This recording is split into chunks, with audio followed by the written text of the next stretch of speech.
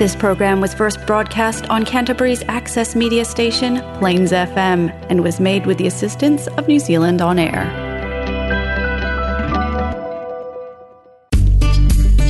It's time now for Greenthumbs in Canterbury, out and about with the Canterbury Horticultural Society.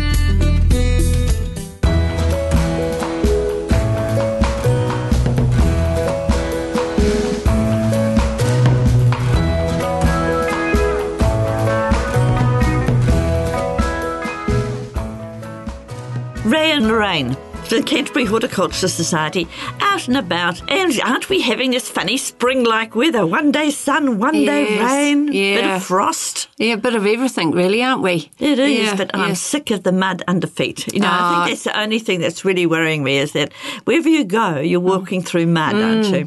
We are, yeah. So what's your garden looking like at the moment? Oh, a wee bit sad. Yeah, a wee bit sad. No, mine's very, very sad. And actually last week I was even watering my pot plants because they were looking very dry, but then we got the rain, and so it's hard to know what to do, really. Well, here we were on Monday, last Monday, I'll say. We're 1 inch down in rainfall. Yeah. By Tuesday morning, we were 1 inch up in rainfall. Wish it would make up its mind, eh? Yeah, well, exactly right. Anyway. But how do the plants will be happier? Well, my garden, I was thinking how sad it was looking, so I thought I'd go around and see what's in flowers. It's brightening things up. And I've got camellias. I've still got a Sigitskika flowering when that's normally finished long ago. Sorry. Sasanqua. Oh, I don't know what that the one white is. butterfly-like Sasanqua. Oh, okay. Yeah. Right, and it's normally flowers in May and June, and here we are in August, and it's in full flower. Okay. And I've got a nice red one as well. I've got hellebores out. Okay. You know, Christmas roses. Yeah. And I've even, would you believe, some irises in full bloom. What? Yeah. I mean, crazy, but so even though it looks horrible, there are a few bright spots. Yes, I've got my white Daphne out. That's smelling divine. I know. I had a smell of it the other day. It's beautiful, isn't it? It is, and a few camellias, but that's about it. Yeah. Well, I've got a few roses still. What, in flower? Yep. Oh. Yeah, it's crazy. The weather, I mean, it's the seasons are just, mad. We all know why. Well, we know why. That's exactly right. Yeah. But unfortunately, my parsley doesn't seem to be flourishing in this weather. Oh, okay. Well, I put quite a lot in, so I've got a lot. I did too, and I've got quite a lot not flourishing. Oh, okay. I did just give it a good trim back. Well, that's what I do. Yeah, it's going to have to. And it comes away again. Yeah, it's going to have to. Yeah. I guess we'll have to get going and prune our roses soon. But really you can't. You've got to have a beautiful, warm, sunny day. Because you just cannot afford to get a mildew or anything going in on that cut. So we just have to wait and look ahead and say, right, that's the day that the roses are getting pruned. Well, sometimes it's good to decide on the day, isn't it? Well that's right.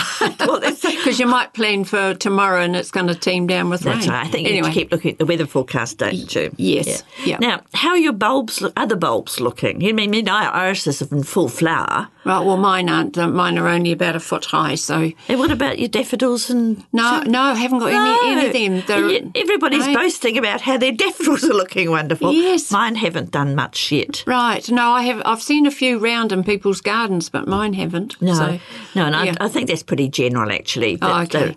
And, we're still reasonably early, aren't we? Yes, we are. Yeah. Just, beginning of August. Yeah.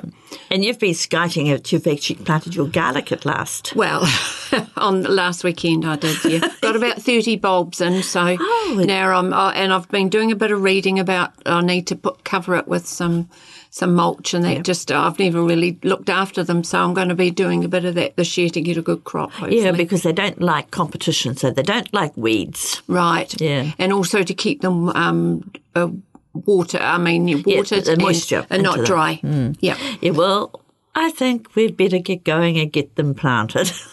The ground's there and it's been waiting for them, so I think it's probably time we got ours in too. Yeah, because the ground is starting to warm a wee bit, do you think, is it? Or I don't know. I didn't look in the paper. It normally gives you this moisture levels and the temperature. Right. So, I haven't looked in the paper recently. Oh, okay. Yeah. Right, okay. But, I had a really good chat. Well, we had a really good chat with Alan Jolliffe recently about, well, we started off about his experiences as a horticulturist in Canterbury, but we got a bit sidetracked into gardening. So he's going to be our speaker today, and I think he's a very interesting person. Yes, so yes. It'll be good to hear him. Yes, he's got a lot of knowledge, hasn't he? And he's done sure lots has. of different things.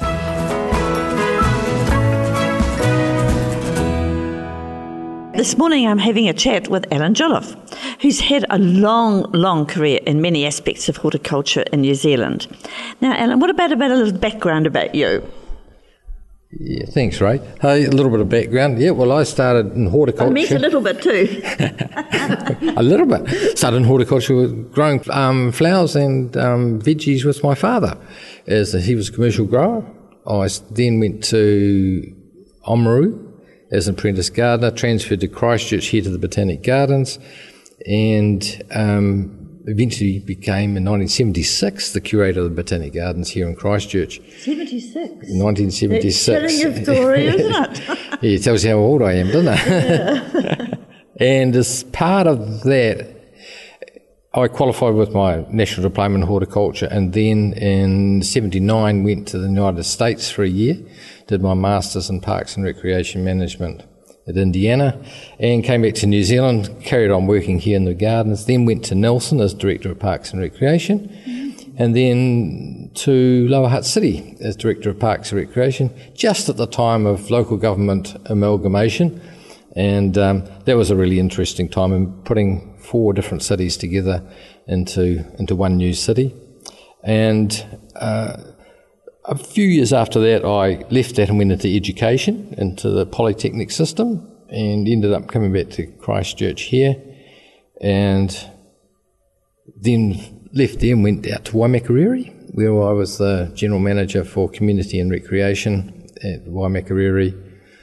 Followed that up by working for the New Zealand Historic Places Trust, and then finally at the University of Canterbury. So and then I retired from there. I wasn't originally going to, but I did. I was going to not stay there that long, but the earthquakes intervened, and that was another chapter in Christchurch. Absolutely. I mean, that was a huge chapter, wasn't it, for us? We saw so many things destroyed, but so much opportunity as well. Mm-hmm. So you were actually curator of the Botanic Gardens, weren't you? So what sort of things can you point out, some really interesting things in the gardens that former curators have done maybe? Oh, well, all the curators have put their stamp on things right from the word go. Enoch Barker, the first government gardener, planted the first tree in 1863. But prior to that, of course, the Canterbury Horticultural Society was contracted to start planting some of those plants in and around to establish the Botanic Gardens. But Barker officially planted that first tree. Then the Armstrongs came along, and they were the Armstrong lawn, of course, isn't there? Yeah, the Armstrong father and son both worked here in the gardens. They were really interested in New Zealand native plants and importing plants of economic importance, i.e. food and nuts and those sorts of trees and plants that would feed a nation, really, because way back in those days, there weren't a lot of pretty flower gardens around. There was an awful lot of front lawns covered in cabbages and cauliflowers and carrots and potatoes. Well, we're sort of seeing that coming back, aren't we? Yeah, well, that's what I was going to say. You know, you go back and have a look at those very early photographs, and then you go, well, what's happening today? Food forests, urban agriculture, cultivate in the city, producing fresh food, and you're seeing some of the older gardens that were very Victorian with their bedding plants and stuff now have been taken over with fruiting plants, and we can see fruit trees in the front garden, which we didn't see for many, many years, and then with the downsizing of gardens, we now also see the rise of community gardens where people get together and use community expertise to produce a whole range of fruit and veggies for everybody involved, plus surplus for other people. Yeah, well, of course, it's one thing we don't have in the Botanic Gardens, isn't it? We don't actually do vegetables or fruit trees, do we? No, and it's not, it's just really because of the history of the gardens has been one for ornamental plants. But if you do go back to the Acclimatisation Society, which was based here in the gardens, they also brought into New Zealand fruiting plants and also forestry trees and those sorts of things, and sent them out around the province. So right around Canterbury, you'll still see big old sequoia trees that actually originated here in the Botanic Gardens in the 1800s. And so we did a lot of things that perhaps we don't notice so much as what we used to, as what we do now. I mean, the biggest trees you'll find in back gardens are pear trees. Aren't they? Yes.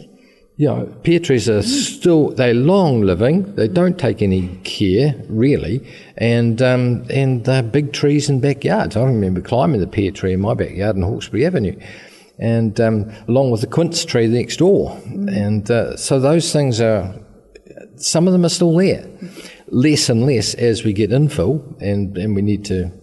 But people doing the espaliering too, aren't they? And pear trees in particular are great to espalier. Well, espalier is a really... Well, two things happened for small gardens. First one was the development of what they call dwarfing rootstock. So we grafted a normal tree onto a rootstock that grew the plants into smaller trees than previously.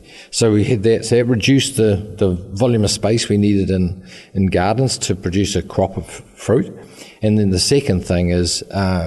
the way we prune and train trees, and just say espalier against the wall, all of those sorts of things, to get a crop of fruit with the least amount of space, and actually making use of that wall space, which in New Zealand was often... It was wasted, isn't it? Sometimes? Well, it was wasted, but if you went to England, they grow a lot of their fruit crops were grown on a south-facing wall, which... South-facing is the same as our north-facing wall. That was to keep them warm and sun and ripen the fruit, but also keep the trees alive in the wintertime. Their winters are much harder than ours.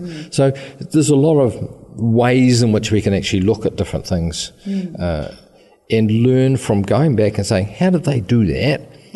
What's the modern way of growing those things now? And we actually need to do more of that. Well, we were looking for a pear tree, and we only wanted a small one for our garden.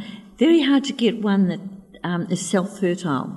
We managed to find one dwarf pear tree that was semi-self-fertile. Yeah. Well, I've got one at home. It's got a French name, so I can't remember it all. But it's actually quite a upright growing pear tree, and quite slow growing as well. So looking for form and... rootstocks will allow us to grow a wide range of fruit trees in different places. And of course then today, we've got the whole anti-spray thing. Absolutely. And so we need to actually have fruit trees and other crops as well that are resistant to bugs and disease. Yeah. And that's why you'll find that... pear trees have survived over the year because they are quite resistant, except for a pear slug, which doesn't actually last that long on the tree. While you'll see the rise of the red flesh peach because it doesn't get leaf curl. And so we'll see a lot more of that type of plant growing. And lo and behold, no sprays. Yeah. And that's what we really need to do.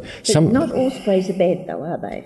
Well, not all sprays are bad because you can have organic sprays as well. I mean, the typical one that you would use is all-season spraying oil, which is totally organic. You spray in the wintertime, and during the wintertime you smother all the bugs and all the diseases, and so they don't grow. And if you keep doing that regularly each year or a couple of times in the winter, you solve many of your pest and disease problems in an organic way, in a way which you don't have to worry about doing things.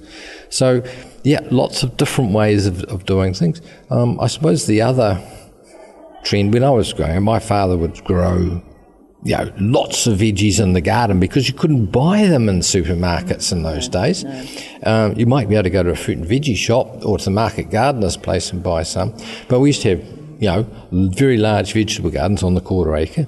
Now we've got much smaller ones, and we've got this movement towards raised gardens, which is an interesting concept, and but they can be used and utilised on much smaller sections, and also you don't have to bend down quite so much, and you don't have to do quite as much digging, but you do have to put more water into it because they dry out much quicker than if you were planting in the ground. Yeah. So there's a trade-off on all of those different things. But there's also smaller families nowadays. Oh, much smaller. Much smaller families, and your dad would grow 10 cabbages because there are 5 kids there. But nowadays, we get the small fruit. Well, you buy the little cannonball ones, and the broccoli. Broccoli is much, much more versatile than a great big cauliflower. Yes, because if you get a great big cauliflower.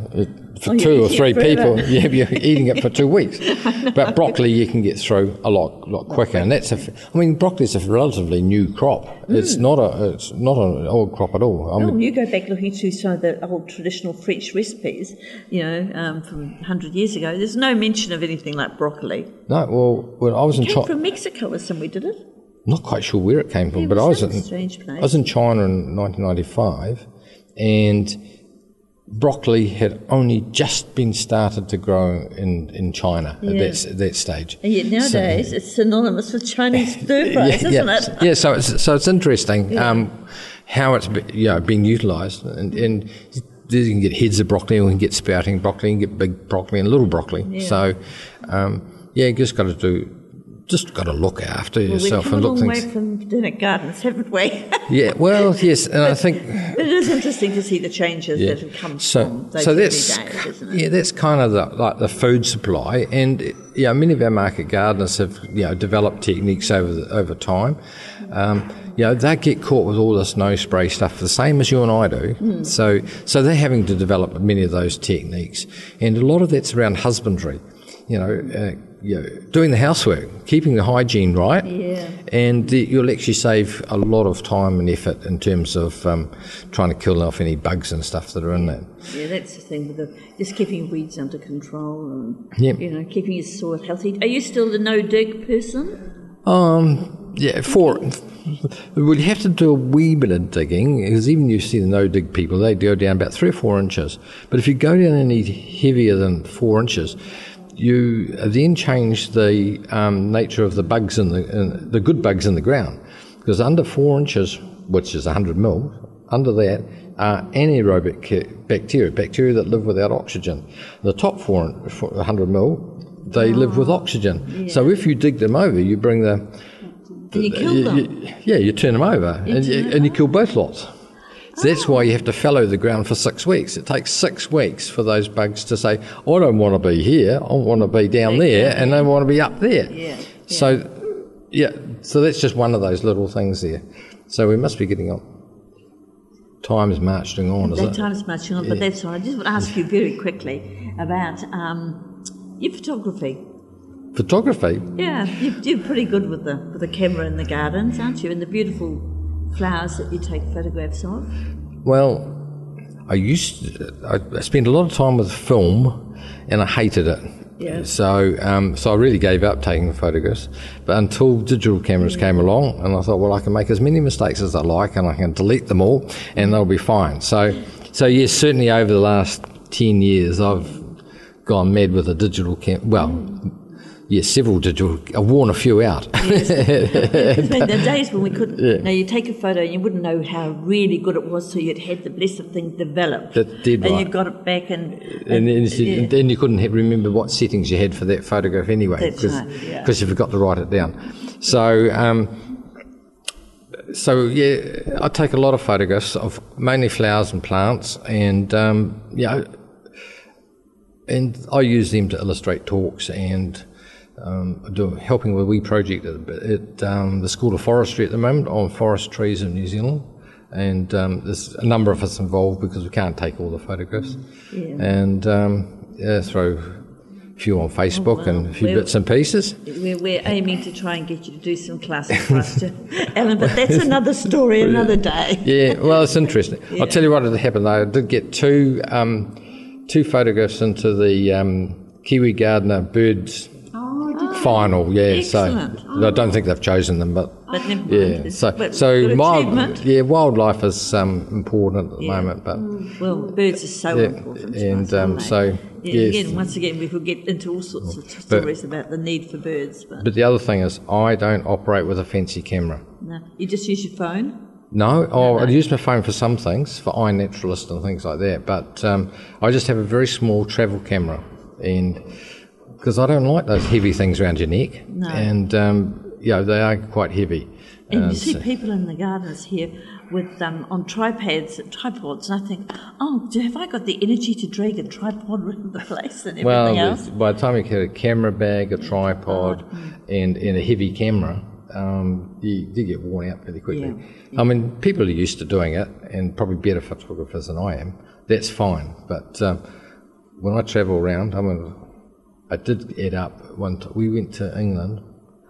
I think for 3 months there were 6,000 photographs. So you don't have time to put a tripod up all the time. No, you don't. Anyway, I still remember that beautiful picture you had of a puffin. Oh yeah, the puffin there. It's a beautiful bird. It's nice things. Yeah. Anyway, Alan, we have to call it a day. Okay. We've had a good gossip, but thank you for our trip around Christchurch and gardens. That's all we need to really know about gardening is. Then we just keep doing it, don't we? Yeah, we keep doing it. And I think the other thing people want to think, just watch for the trends. Yeah. Things are changing. Probably the craziest thing that happened was the Rose Society. We had 700 members, now got less than 50. Yeah. And that's just about one plant going down because of the mystique around it. Plus also, it was only a rose as well. And there were plenty of colours to choose from. So there have been some rises and falls. And of course, at the moment, the huge trend is indoor plants. Indoor plants big at the moment. The other one is, conservation. Planting native plants or looking after native plants out there in the wild. Absolutely. We're getting lots of young members joining us because of those opportunities. Yep. Yeah, so that conservation stuff is really, really important. And worldwide, you've just got to look at that. It's all about fresh water. It's all about climate change. It's all about health and wellness. Yeah, exactly. They're the kind of the underlying big things that we actually have to think about. Yeah. Great. Well, thank you so much for coming today.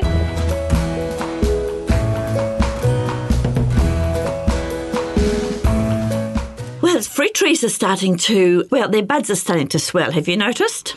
I haven't got fruit trees. So, okay. Yeah. There's just the ones like the peaches and all. You can just see the buds starting to swell. Right. So it's time to get the conker oil or some sort of good organic oil in there, just so they don't get the little insects and the mould and all growing in this weather. Yes. So it's something it's good garden maintenance. Yes, good to get that done so you get good crop of fruit. Absolutely. You don't get all damaged fruit. Yeah.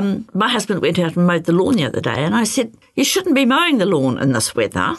We should leave the lawn grow a bit longer so it protects the roots from the cold. But he just couldn't stand it looking shaggy any longer. But, they do say leave a reasonably good covering of lawn on to protect them. The roots in the heavy frosts and things. Yeah, of course. Yeah. And of course you never walk on a frosted lawn. No. Or you'll end up with great big black footprints. That's right, exactly. Yeah. So stay off it is the best thing with frost. And I had just another thing, Lorraine, really interesting. After that week of heavy frost, I looked out at my lime tree, and here around the base of it were lots and lots of leaves, and I looked in horror. I thought, what's happened to my lime? What had? Well, apparently we thought that we'd sprayed with the organic spray. Yeah. And that... For frost? Yes, for frost. Yeah. And that usually goes down to about -3. Right. So that's protection. But we noticed it said that if there were a number of frosts in a row, that reduced its efficacy. Oh. So we thought we'd cover them because we did have a number of heavy frosts. Yeah. So I tore up a whole lot of old sheets and things. We put them over all the citrus. Yeah. And the only one we didn't, we put frost cross on my lime tree, and it only goes down to -3. So the whole of my lime tree got a bit frosted and has dropped its leaves. Oh dear. Yeah. And will it come away again, or? As long as I don't cut it off now, Right. wait until it comes away and then take off the dead pieces, I think it'll be fine. Okay. But there's a lot of frost damage on the fruit. Right. So they're very similar to lemons? Oh, yes, same thing. It's just that the lemons and grapefruits and all got a solid covering. And the lime didn't. Right. Yeah. Right. Okay. Yeah. So that's what happens. And, you get fruit damage. And, of course, the cold brings on the yellow leaves on everything. So don't panic. I noticed a few people asking questions and what to do about the yellow leaves. Well, just wait. Wait, and then sort of give it some feed later in spring. in spring. Yeah, Yeah. I think so. Yeah. It's interesting, isn't it, that indoor plants are so amazingly popular. Oh, they're very popular at the moment, aren't they? And there's a lot for sale in the stores. And the prices, sometimes, eye-watering prices. Well, they are, yes, they are. And then some of them aren't very big for the price. That's right. But however, when you count up, if you buy a couple of bunches of flowers at $15 each a week, it's $30 a week. If you buy a pot plant for $90, well, you've soon paid for it, haven't you? Well, yes, yeah. And you've got it longer. Well, you hope you have. I hope you don't let the thing die. No. But, yeah. So we've had a lot of courses, of course, coming up at the Horticultural Society. Yes. So anybody who wants to know how to not kill their indoor plants, have a look on the website. Yes. And if you've got any questions for us, just phone in at 365 7997 or send an email to info@plainsfm.org.nz. Happy gardening for another month. Yes, and we'll be getting to warmer weather and more things growing. Yay!